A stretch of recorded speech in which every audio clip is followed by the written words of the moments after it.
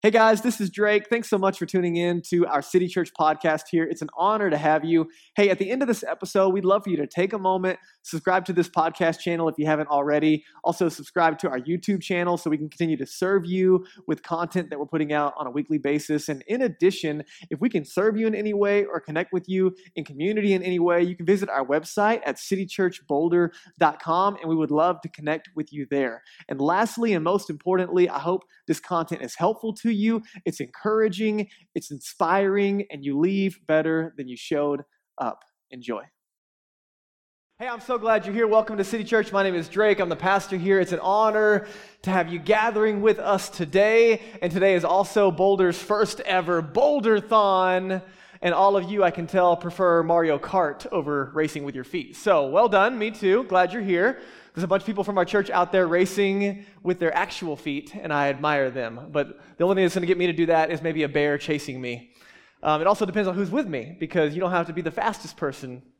You just got to be faster than the other guy, right? So, welcome to City Church. That has nothing to do with what we're talking about today, but I am glad that you are here. A couple of quick announcements for you as we get into today's service. If you're a first-time guest with us today, genuinely so glad that you're here. Hope this place feels like home and family for you. You should have received that gift on the way in. That's just a way for us to love on you and help you take some next steps if you're interested through that connection card. But listen, no matter where you're walking in on your spiritual journey today, you are loved, safe, and welcome no matter where you find yourself. And our desire is to meet you where you are and simply help you take some next steps, whatever that might mean for you. So genuinely glad that you're here. On the way out, you're going to receive a couple of flyers. Number one is this Halloween community night. Who's pumped for Halloween?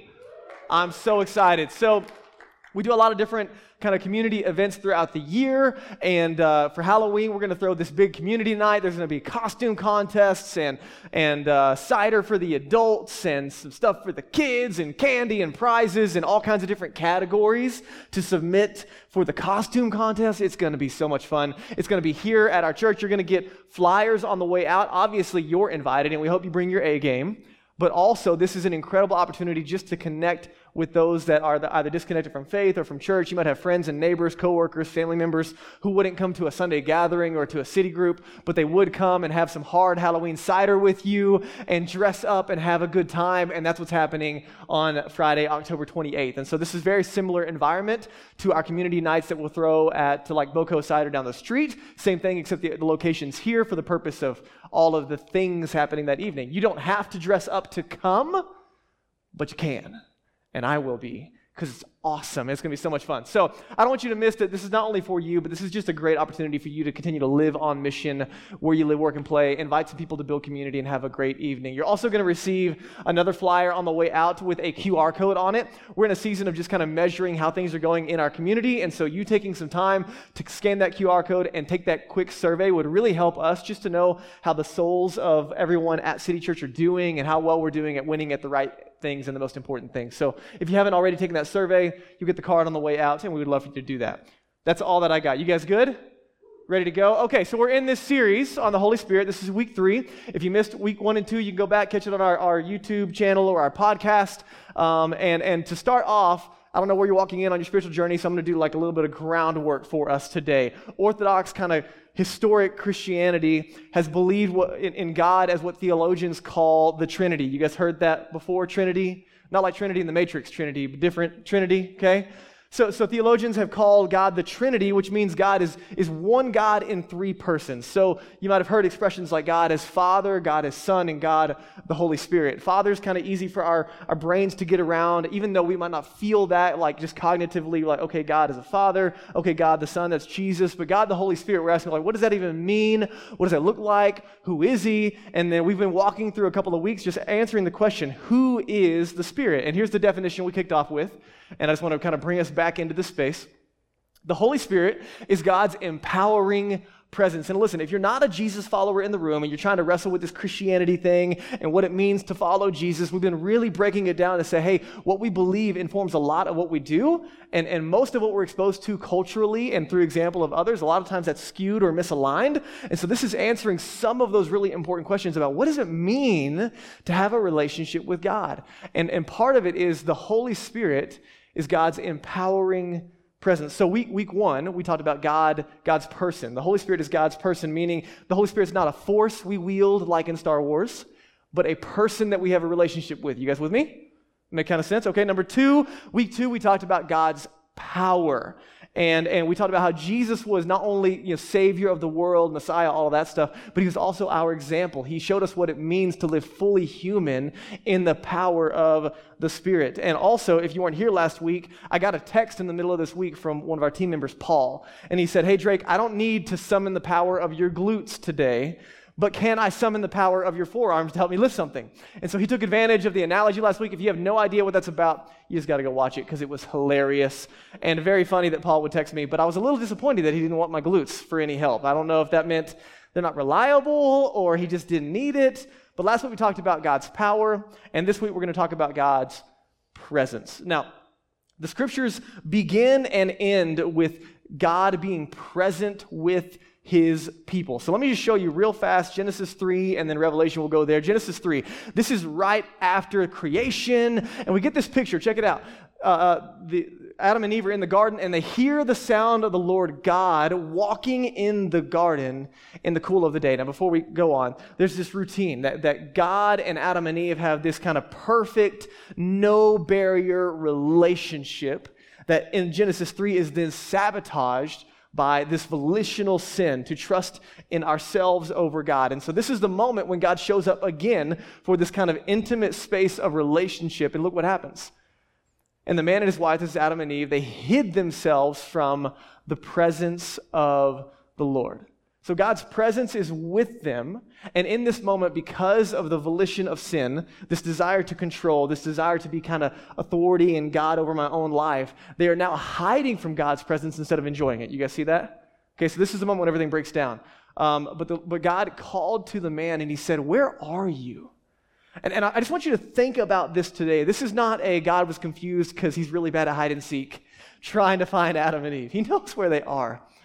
This is a posture of asking, where are you in relation to me? Where are you? And I don't know where you're walking in today and how your heart and mind showed up this morning, but if you could just ask that of yourself, like where am I today with myself, with other people in a relationship to God? And then we see things break down here, but look at Revelation. This is Revelation 21.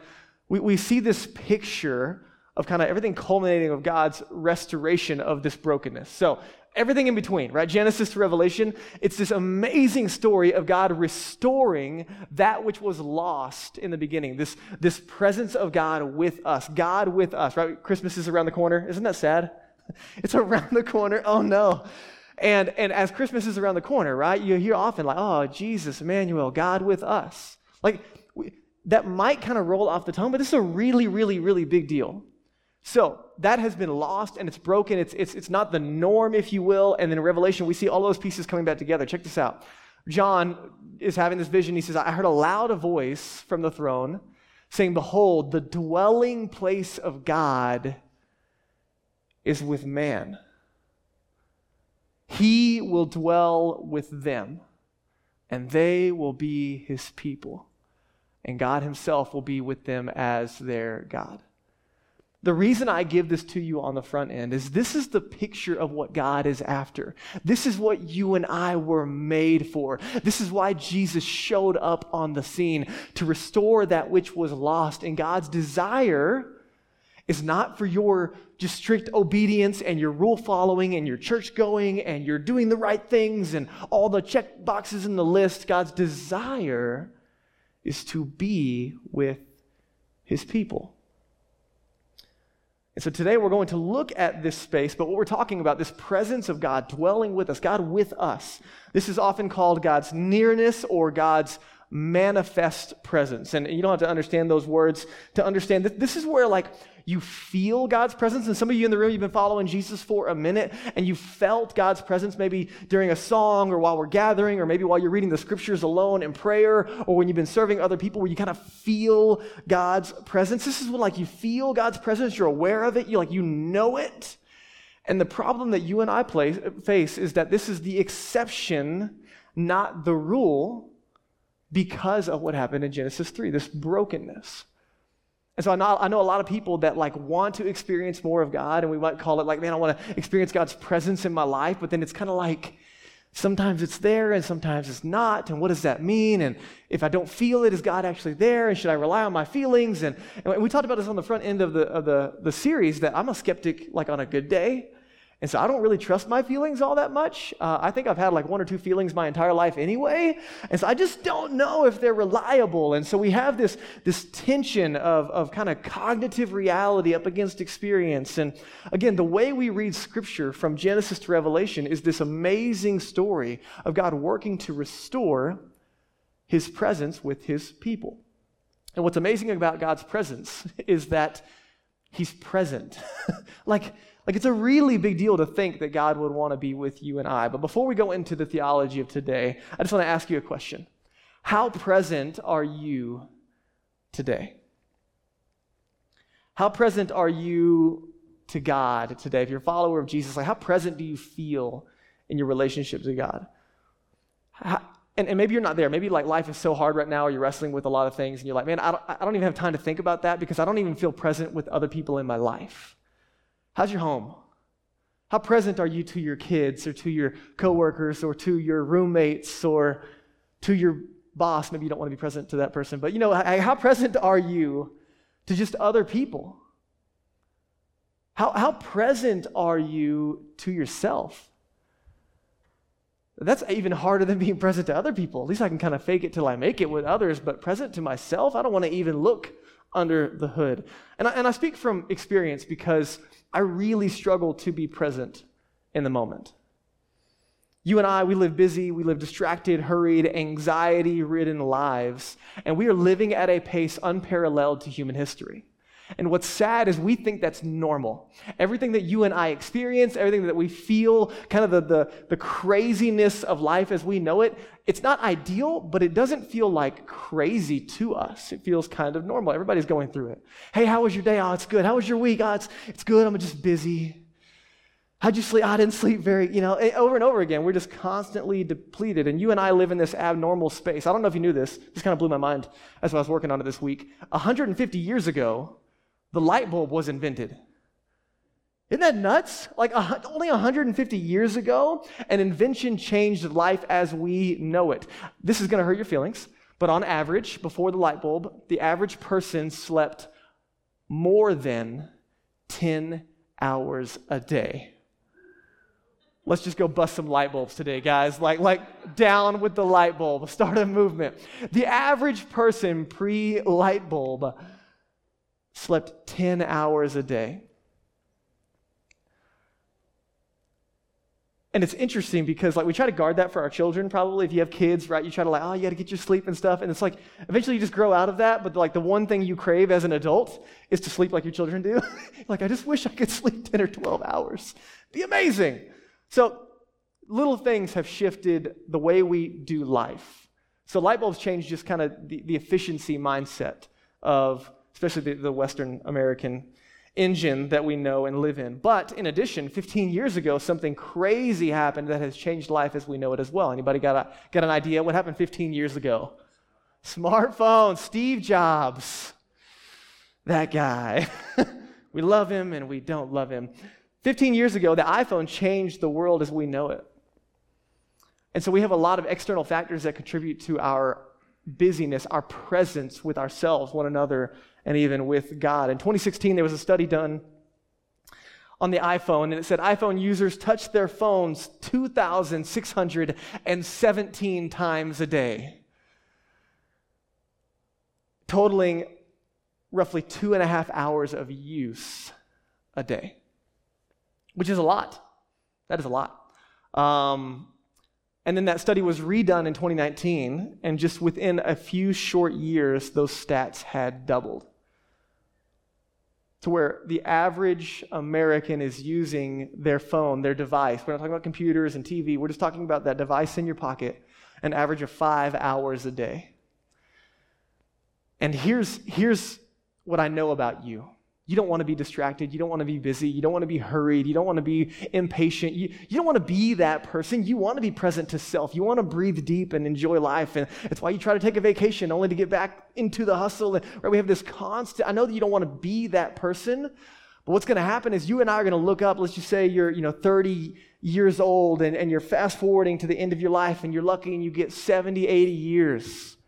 If you play this just simple projection forward 5 hours a day of just screen time, interrupting your ability to be present to yourself, to God, and to others, you're going to spend, and this is terrifying, you and I will spend 10 years of our entire lives looking at a screen. If we spend 40, 50 years with a smartphone in our pockets. Now, you might be better than the average person. Way to go, you. But these are just stats, and this is just meant to scare you, like it does me. That's it. It's almost Halloween. I'm just trying to be in the moment, okay? So, Dallas Willard has famously said that hurry is the great enemy of spiritual life. And we did an entire series on this last year. There's an incredible book called The Ruthless Elimination of Hurry. You can pick up on your own time. Most people that I recommend that book to, they say they're too busy to read that book, and it's absolutely hilarious. Because they know it, and then they still can't find time. But I want you to think about Dallas Willard's words. He said, hurry is the great enemy of spiritual life. You feel that? Really? Hurry is the great enemy of spiritual life? And you got to think about why. The reason being is that hurry and love are incompatible. So then, as Jesus followers, Jesus says, hey, you know what? You want to know what it means to follow me? To live life as a church and in community and on your own and this whole Jesus follower thing. He says, if you just boil it down, all you need to do is love God and people. Awesome. I love the simplicity, except love and hurry are incompatible. And you know this because you've been in a moment where you're too busy and hurried to take a second, and then what comes out of your mouth is unloving instead of loving because you're too busy to slow down. It's frustrating, isn't it? So you and I live in this tension. And then we run across verses like this. Check it out. Psalm 46. Be still. Dang it. Be still and know that I am God. Okay, cool. Done. I was still. 1 second. I read the verse. It counts, right? And honestly, we read stuff like this, and it feels maybe more like theory. This is a disposition of your soul or your mind, maybe, but you don't have to actually be still. Well, maybe there's something to it. Being still, the invitation to know that I am God. Why would we do this? What's the invitation here? When it comes to experiencing God's presence or being present with other people, at the end of the day, our ability to be still, to be present, is a really, really big deal of how we experience someone else. It's the same of the Holy Spirit as it is with your wife or your roommate. And so it's really interesting that the psalmist would say, be still, and the byproduct would be to know that I am God. As in that moment, you stop, you surrender just a little bit of space and a little bit of control. I'm not God.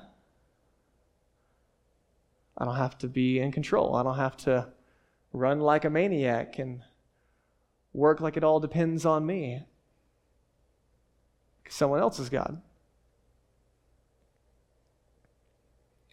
But the psalmist doesn't stop there. It's really interesting because he goes on and he says, kind of this picture of God saying, I will be exalted among the nations. I will be exalted in all of the earth.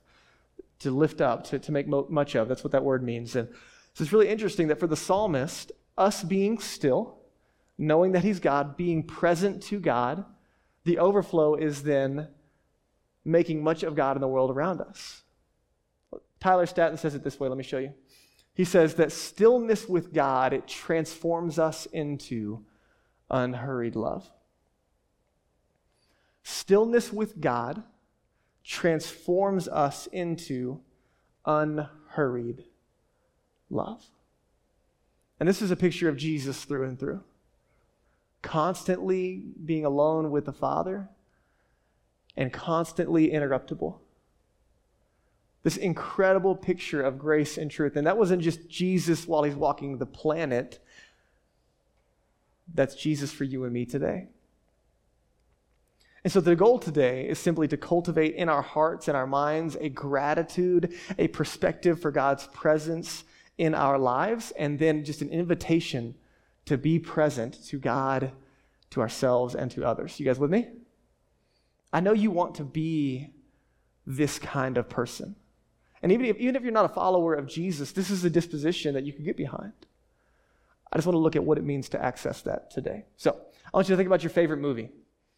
Your favorite movie in your mind, and like the one you always want to talk about, or you can just quote from memory. And you know that clip in your favorite movie? It happened this morning. We're like getting ready for the service, and we're making coffee, and I made a quote to one of our team members, and she just stared at me. She didn't laugh, she didn't chuckle, and then I got the pity smile. She had no idea. I was like, well, this isn't, go watch the movie, and then you'll understand. I was trying to make it funny, it didn't work out. It's a little embarrassing. It's all good. So when you're watching your favorite movie, a clip might give you a picture of what you're trying to get across, but really to understand the entirety of the theme, you got to watch the whole movie, yeah? You guys agree? Okay, it's the same thing with the scriptures. There's an arc, there's a story narrative in the scriptures. And when we talk about God's presence and his power in our lives, it's helpful that we take little snapshots, but an overcoursing arc of understanding the whole movie, if you will, it helps us to kind of get there. So can we just go on like a little tour real fast? You guys ready for that? All right, cool. One of us. The rest of you just kind of hang on. Here's the narrative, okay? It's not going to be on the screen. I'm just going to give it to you real fast so that you can understand, okay? So God's presence, we saw it in Genesis, saw it in Revelation, where it started, how it got messed up, and then where it's coming back, right? So what about the middle part? All right, the middle part, just real fast. You guys heard of this guy named Moses? Yeah, cool. You could, all right, so Moses, 10 Commandments, all that stuff. You shall not pass. That was a joke. That was another movie that you should go watch. That's Gandalf, guys, not Moses. Okay, so not Gandalf, Moses, Mount Sinai, we see God's presence show up in a cloud on top of a mountain, Mount Sinai. Okay, so this is Exodus. God rescues his people. God shows up in this crazy storm, and God's presence is terrifying. You go read it for yourself. Go check it out in Exodus. We see God's presence, and it's terrifying. After that, they start to move, and God is rescuing them, and then we see God ask them to make a tent or a tabernacle, kind of this mobile place where God's presence is going to show up. He called it a dwelling place so he could be with them. So even in the beginning, as God is restoring people back to himself, it's about God being with us. You see that language over and over again. And so we see this cloud that would come off and on the tent as they would move toward the promised land. And then eventually they get to the promised land and Jerusalem is established and they have this amazing city and they build the temple. You guys heard of the temple? Cool. All right, there's a temple in the middle of the city. It's kind of central. And fast forwarding a couple hundred years, Israel's a nation and they built this temple and it's amazing. And then guess what shows up again? The cloud. It's just this picture of God's presence and it falls on the temple and it's amazing and people are freaking out. But it's interesting because they can like see God's presence, but they can't experience it. There's only one dude allowed to experience the whole time, from like Sinai all the way to Jerusalem in the temple. They can see it, but they can't experience it. One dude once a year can go in there, and if he messes it up, he dies. So they tie a rope around his ankle just in case so they can pull him back out, okay? So he's there, but he's not accessible. Does that make sense? So God's presence, we see it over and over again. God's being with his people. But then you fast forward a couple hundred years later, and then Israel gets just their teeth knocked out because they weren't following God, and God lets nations come in, and they get sacked, and everything's destroyed. And then Ezekiel tells us that God's presence leaves the temple. So it's really interesting that God's presence leaves the temple. So we see God's presence coming and coming and coming and coming, and then now God's presence leaves, and it's kind of sad because there's this picture that Ezekiel gives us of what's to come. You guys heard of the dry bones story? Anybody heard of that? It's in a couple songs. We sing about like God can turn dry bones, stuff like that. You ever wonder what we're talking about? It comes from this story in Ezekiel where he has this vision of a valley of just dry, dead bones, and it's a picture of Israel being dead spiritually and separated from God. And here's what God says in response to this vision. So again, they're dispersed, they're in slavery and captivity, and then Ezekiel has this vision, and God says, "You shall know that I am the Lord when I open your graves." This is speaking to those dry bones. This is all spiritual language. "I'm going to raise you from your graves and my people, and I will put my spirit within you." That language sound familiar? Over the last 2 weeks, okay? "I'm going to put my spirit within you, and you shall live." So this is amazing, okay? God's presence has been coming. Now God's presence has left. And then there's this promise that he's going to continue to restore. But then there is this massive gap from this point on, 400 years before Jesus shows up on the scene. And God's presence is nowhere to be found. It's called the 400 silent years because there's nothing. And eventually they even rebuild the temple. There's this dude named Herod that rebuilds the temple, and they're excited about the idea that they're back in their city and they have the temple, but there's never one mention historically that God's presence ever shows back up. So they have a physical place, but God's presence is not there. And God is promising not only is he going to bring Israel back, but God is going to come back with them. So fast forward all the way to John 1. All right, that was your little history lesson. You guys good? Whew. I know, I used to fall asleep during those, so I'm glad you made it. John 1, here's Jesus. And the Word became flesh, and he dwelt among us. And we have seen his glory, glory as of the only Son from the Father, full of grace and truth. Jesus shows up, and again, this language of dwelling, right? Over and over again. You read it for yourself, all the way through the Old Testament. I'm going to dwell with my people. And now, this is another way of saying Jesus became flesh and dwelt among us, that literally with us. And for us, as we read this, what this is Jesus being basically a temple on legs. Over and over again, the temple has represented God's presence, right? It wasn't ever like, I don't know your theology and what you've been exposed to, but like, this is just a building, right? This is not it's just orange carpet and pews. It's a beautiful building and I'm grateful for it, but like, it doesn't represent God's presence.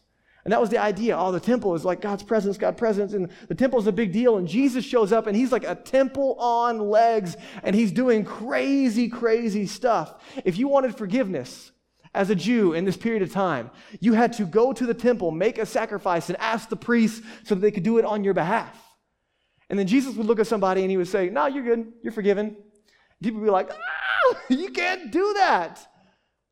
And Jesus shows up over and over again saying, I'm a temple replacement. I came to do what the temple could not. It served a purpose, and now I'm the fulfillment of everything you're looking forward to.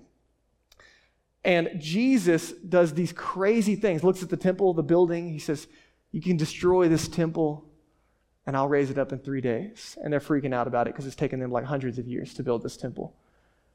And he's talking about himself. And Jesus makes claims. He's the temple replacement, that he came to bring the presence of God. Jesus is the presence of God with you and I. All right, you guys with me? All right, now watch what happens. Acts chapter 2.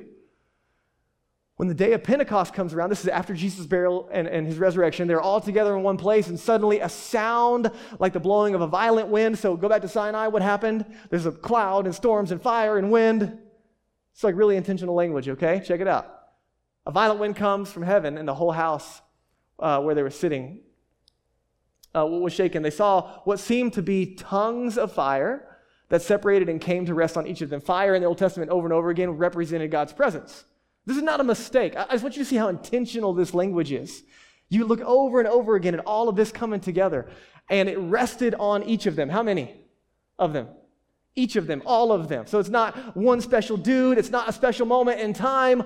All of them received God's presence. They're all filled with the Holy Spirit and began to speak in other tongues as the Spirit enabled them. Okay, so this is the moment that Jesus had promised where he came to usher in God's presence for all people. It's not far off. It's not inaccessible. Now, if you've trusted in Jesus, it's in you. Now watch what happens. 1 Corinthians 3, check it out. Paul is writing to this brand new church, helping them understand just where they are in relationship to God. And he says, don't you know, as in like, don't you remember? Don't you get it? We talked about this. Don't you know that you yourselves are God's temple? Whoa, wait a minute. I thought Jesus was the temple. I thought the temple was the temple. Where are we in this storyline? It's an arc. What's happening? After Jesus' death, burial, and resurrection, he sent the Spirit, and you and I. This word, it's plural. You all. He's talking to the church collectively in Corinth. So here's what you can say it this way. Don't you know, City Church, that you yourselves collectively are God's temple and that God's Spirit dwells in your midst? This is pretty amazing. That God's Spirit is in us and he is with us. plural language, right? This is a beautiful building, but it's not a sanctuary and it's not a temple. This is the macro expression of temple, God's people gathered together. And so one of the reasons we value gathering together when we come together is because it's more than music and a dude speaking. Those are great most of the time. Except for days when we do history lessons, you're like, I'm here, Drake, trying. We're here because God is here. And we wonder sometimes, like, oh man, can we not just maybe we could do away with the weekend gathering thing and just focus on living on mission and city groups and all that stuff. But no, man, there's something that happens when we gather together. When God's people come together in prayer and in worship and around the scriptures and around the table, God is with us. And so as Daniel comes, we're going to start to land the plane, but I want you to understand just kind of the magnanimity. Wow, that's a hard word. Magnanimity? Yeah. It's so big I can't even say it, guys. The bigness of God. Check it out. Last one, 1 Corinthians 6. This is Paul continuing to write to that same church, and he commands them, flee from sexual immorality. All other sins a person commits are outside the body, but whoever sins sexually sins against their own body. This is context, by the way. Paul is writing to them because there's all kinds of crazy stuff happening in the city of Corinth, and there's all kinds of temples and other gods that they worship through these physical acts, and so he's trying to reorient them around what it means to follow Jesus. And for him, he's very simply saying, hey, you shouldn't have sex with anyone outside of your husband or wife. Very simple junk drawer word for him. But if you think that sounds crazy, which sometimes people do in our culture and context, here's his logic. Say, why wouldn't we do that, Paul? He says, do you not know, there it is again, do you not know, singular, so not plural, now this is singular, do you not know that your bodies, singular, are temples of the Holy Spirit who is in you, whom you have received from God? Why shouldn't we just do whatever we want with our lives and our bodies? It's because you're not your own. You were bought at a price. He's speaking of Jesus and what he did on the cross in our place for our sins. Therefore, honor God with your bodies.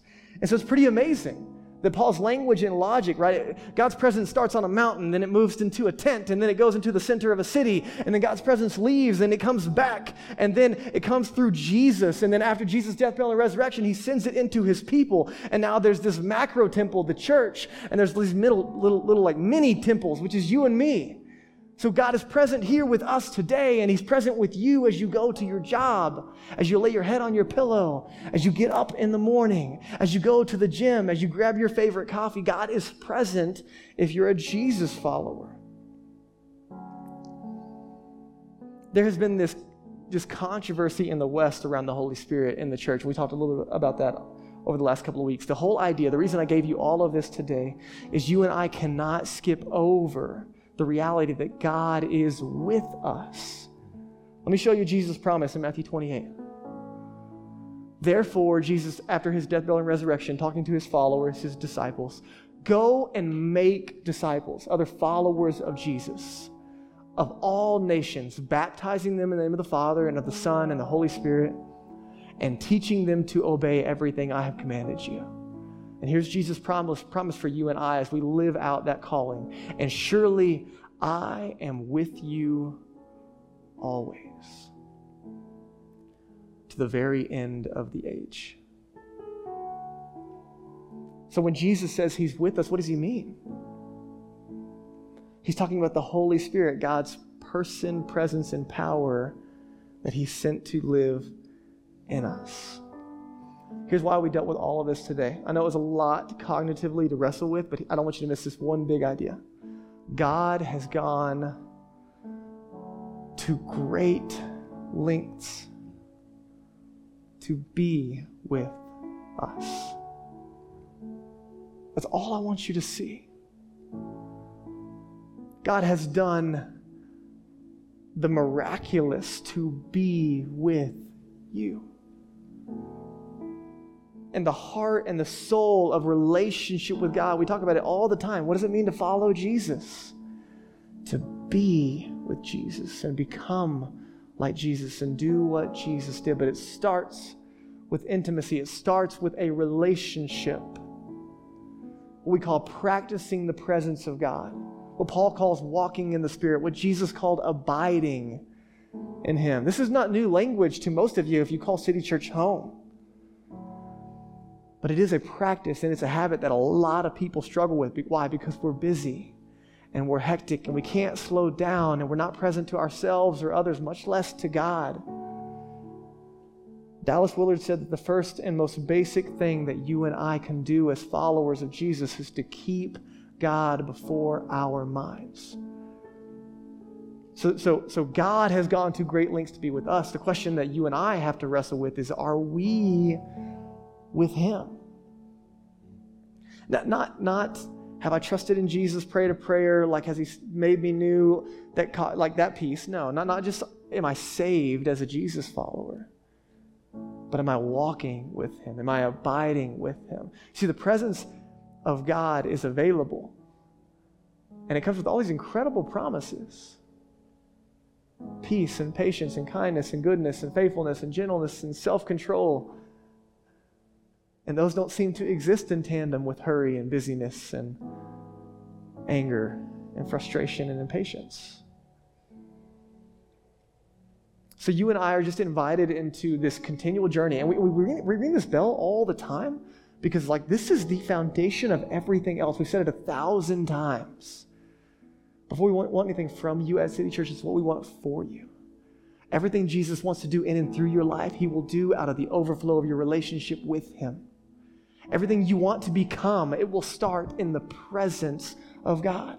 But this is not abstract. This is not working yourself up into feeling. It's called the practice of the presence of God, meaning a habit. It's something that we cultivate, that what we do determines who we become. Not legalism, not check a bunch of boxes so God likes you, but just like any other relationship in our lives, if we want it to grow, it takes time. And I have conversations constantly with people who want this life, but don't have it. They want to prioritize the space, but they just run out of time. They're too busy. I know you want to be these kind of people because I do too. And I had a couple moments this week where I really felt like I was aware of God's presence. I was present to Danielle and to my boys, and I kind of responded in ways that are like the right ways. You know what I'm talking about? You're like, and like things come out of your mouth and you're like, hey, that was the right thing to say. And there's a couple moments when I've been practicing this week, like the presence of God, and then God is using that space. And there's a couple of moments this week where I just failed miserably. Because practices, they're shaping us. We're giving God the space to do a work in and through us. And so the invitation today is that you and I just learn to live in a deeper awareness of God's presence with us. And that's when we experience His power in and through us. Not at the back of our minds, but God's at the front of our minds. That we learn to live in this kind of tension that Jesus gave us of heaven coming to earth, like one foot's in heaven and one foot's planted firmly in your cubicle. And just present to God and to yourself and to others, not perfectly, but in practice. So here's the invitation today. Number one, I just want to encourage you to practice the presence of God this week. No messing around, no like soft, just give it a shot when you feel like it. No, just try it. Pick a consistent daily time and space this week. Just give it a shot. Even if you're not sure, give it a shot this week. Tyler Staton said that there's no such thing as a habit or a priority that doesn't happen consistently. And so good intentions will never get us to where we want to be.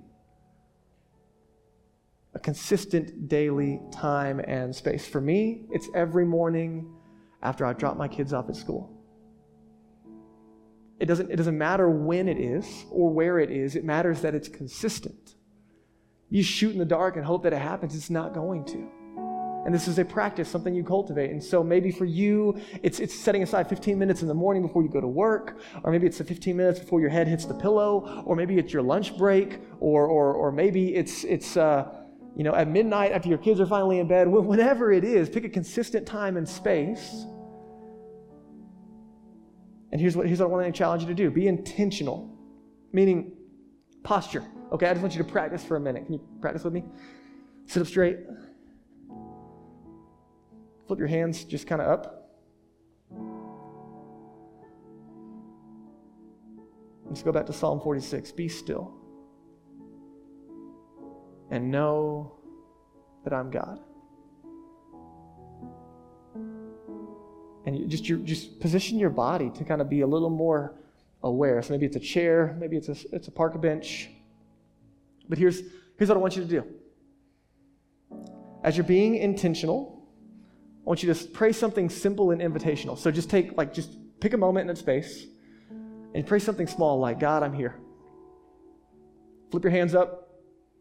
Pray something small. God, I'm here. God, you're here. God, I need you. Anything. Just kind of in a posture of being with God. And then shut up for 2 minutes. Just try it. 2 minutes. Just be still. Listen, this is hard. I set a timer on my phone so my eyeballs aren't trying to see how long 2 minutes is. Just set a timer and be still. God, I'm here. God, you're here. Breathe in deep and be quiet. Don't talk. Don't do anything. Just be. And remember that God is present. And don't think is this working? What does it do? Don't do that. Just be present. And then set aside 15 minutes. So you just need 17 minutes for this practice. Or if you don't have 17 minutes, then take 2 and put it in there and make it 15 and 13 for scripture. But sit down, be quiet for 2 minutes. I'm here, you're here. And then open the scriptures. Read just a passage. Start in John. Read a paragraph. Read a verse. Open up your YouVersion Bible app and read the verse of the day. Whatever. Open the scriptures. And online we have a tool. It's called SOAP. And it's just posturing your heart to listen. SOAP stands for scripture, observation, application, and prayer. I'm just going to write down what I hear God speaking to me about and close in prayer. It's really simple. You say, why 15 minutes? Listen, if you're like me, it takes 15 minutes to do anything well. It takes me 5 minutes to stop thinking about what I'm thinking about. It takes me 5 minutes to focus on what's in front of me. It takes me 5 minutes to respond to what I just did, because if you're like me, you can read something, put it down, and walk away and forget whatever you read. 15 minutes is a minimum of any kind of focus. This is your lunch break. This is in the morning. This is in the evening. Whenever it is. And just practice the presence of God this week. Every day. Just try it for 1 week. Every day. Pick a time, pick a space, 15 minutes, and just try it. And see if you're not more present to God, to yourself, and to others. See if God's presence in you doesn't start to become an awareness that changes what you see and what you say and what you do and how you live. Just try it. You're like, man, this is hard and this is big. I know it is. And that's why we have city groups. Because God isn't just with you. He's with us. So text someone in your group and say, here's what I'm doing it. Here's where I'm doing it. Will you pray for me and hold me accountable? And just try it. God has gone to great lengths to be with you. And he wants to work in and through you. Let's create some space to be with him and see what he wants to do and what he wants to say. Let me pray for us. God, thank you so much for your love. Thank you that you sent Jesus to be the personification of your presence, to be your presence on 2 legs, a walking temple. But not only that, you sent Jesus to make a way. That we don't need a priest and a building to be with you, but you actually came all the way to us. Jesus, you died, you were buried, and you rose again to die for our sin so that when we trust in you, we can be forgiven and made right with you. So that we can be with you and you can be with us. To be fully known and fully loved. God, I pray for any of my friends in the room who are not Jesus followers today. That as they're wrestling with faith and what it means to trust in you, God, that they wouldn't chalk it up to just a cognitive reality. Well, there's plenty of that. There's also your presence with us. that you want to be with us, that you desire us. And if anyone's not a follower of Jesus in the room today, God, would you convince them that they are loved, they're made by you, and they're made for you. And by trusting in Jesus today, that he died for their sin, was buried, and rose again, and asking in faith for forgiveness, you make us right with you. You adopt us into your family. You make us completely new. And we receive your presence and power in our lives. For everyone who's a follower of Jesus in the room, Father, I pray that we would hold on to the reality and the promise that you are with us. And we wouldn't let that be a small thing. We would realize how big of a deal that is. And will we open up our lives this week to be with you? In the next two songs, Jesus, would you just speak and move however you want? Amen.